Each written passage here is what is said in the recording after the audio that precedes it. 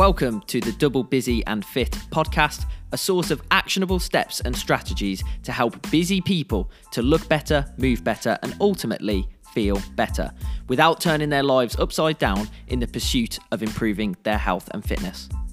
I'm your host, Harry Morris, the proud owner of Fitness Studio 46 in the West Midlands, and over the last 5 years, I've coached hundreds of people toward their health and fitness goals. So let's get started. Hello and welcome to another episode of the Double Busy and Fit podcast. In today's episode, we're going to be discussing 3 life environments that will impact your results. Environment dictates behaviour. I've always found this statement to be true.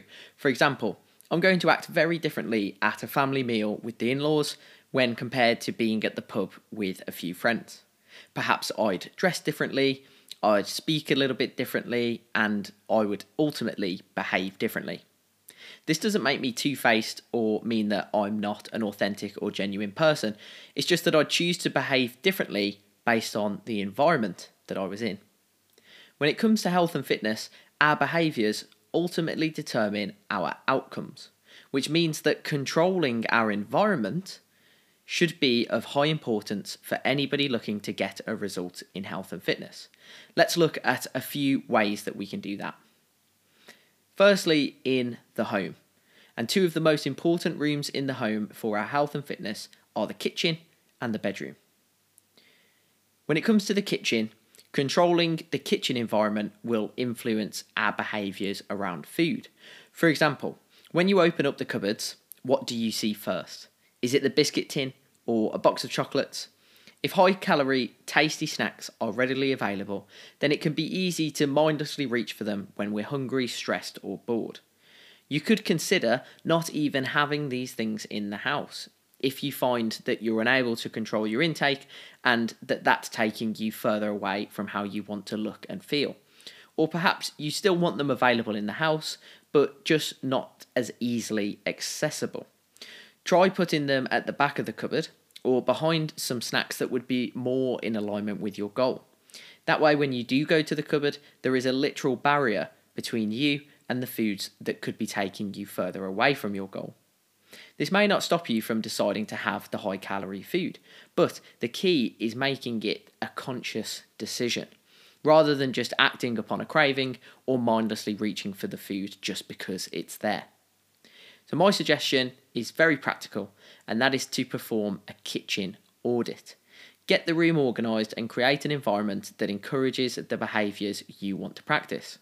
I've even seen people place sticky notes on certain food containers, like, "Are you sure that you want to eat this, or are you just bored?"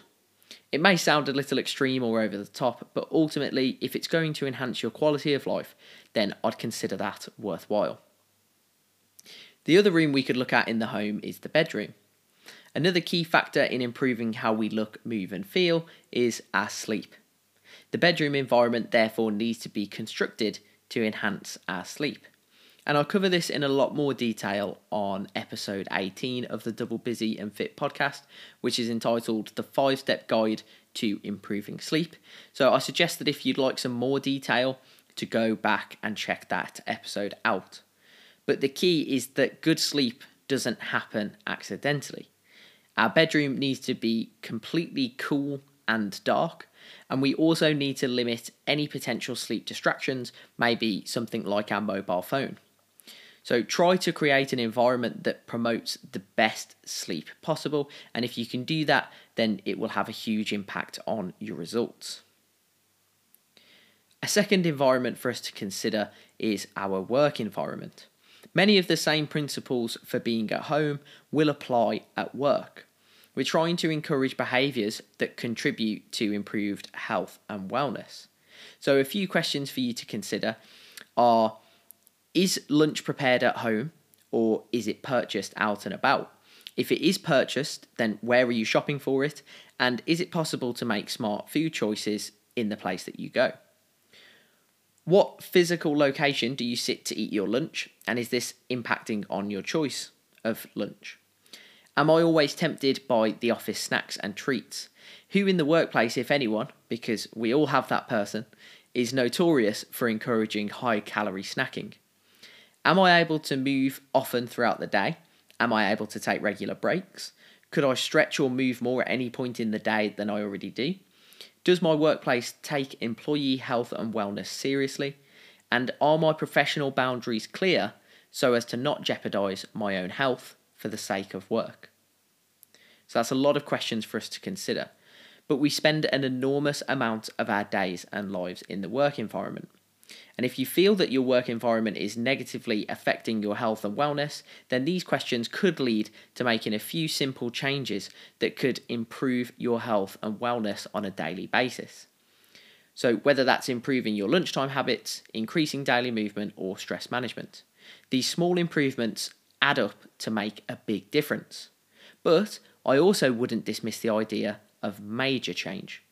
There have been several clients I've worked with over the years that have completely changed careers for the sake of their health, sometimes taking less money in the process.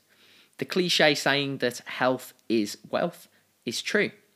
Far too many busy professionals sacrifice their health in pursuit of more money or a higher position. Depending on your circumstances, you may be in need of completely changing your work environment.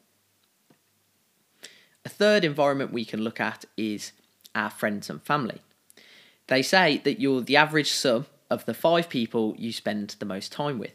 It makes sense then that if your friends and family are seriously into their health and fitness, they train often, maybe they like to go hiking or walking or do other activities in their spare time, then you're going to be fitter and healthier too because you'll be doing that stuff with them.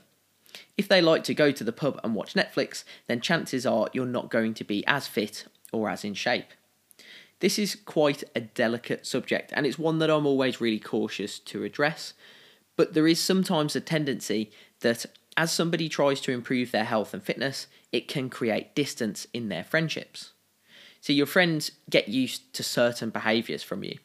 And when you make an effort to change those behaviours, then it may make your friends uncomfortable because they liked you as you were. In some cases, this can even lead to people growing apart and switching who they spend their time with because the people that they formerly spent time with no longer share the same values.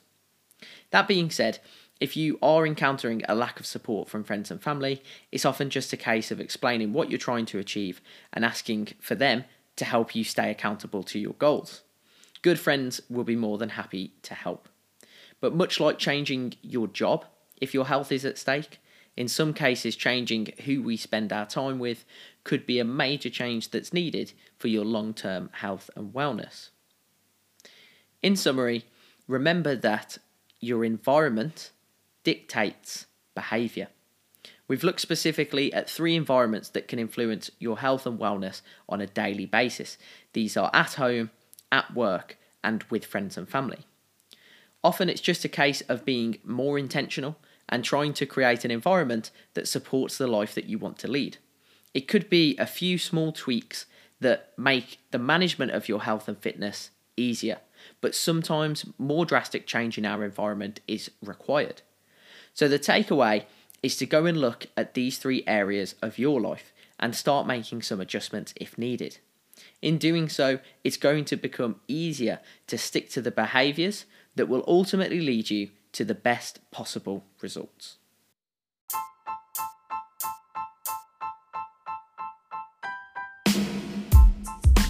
Oh, one more thing.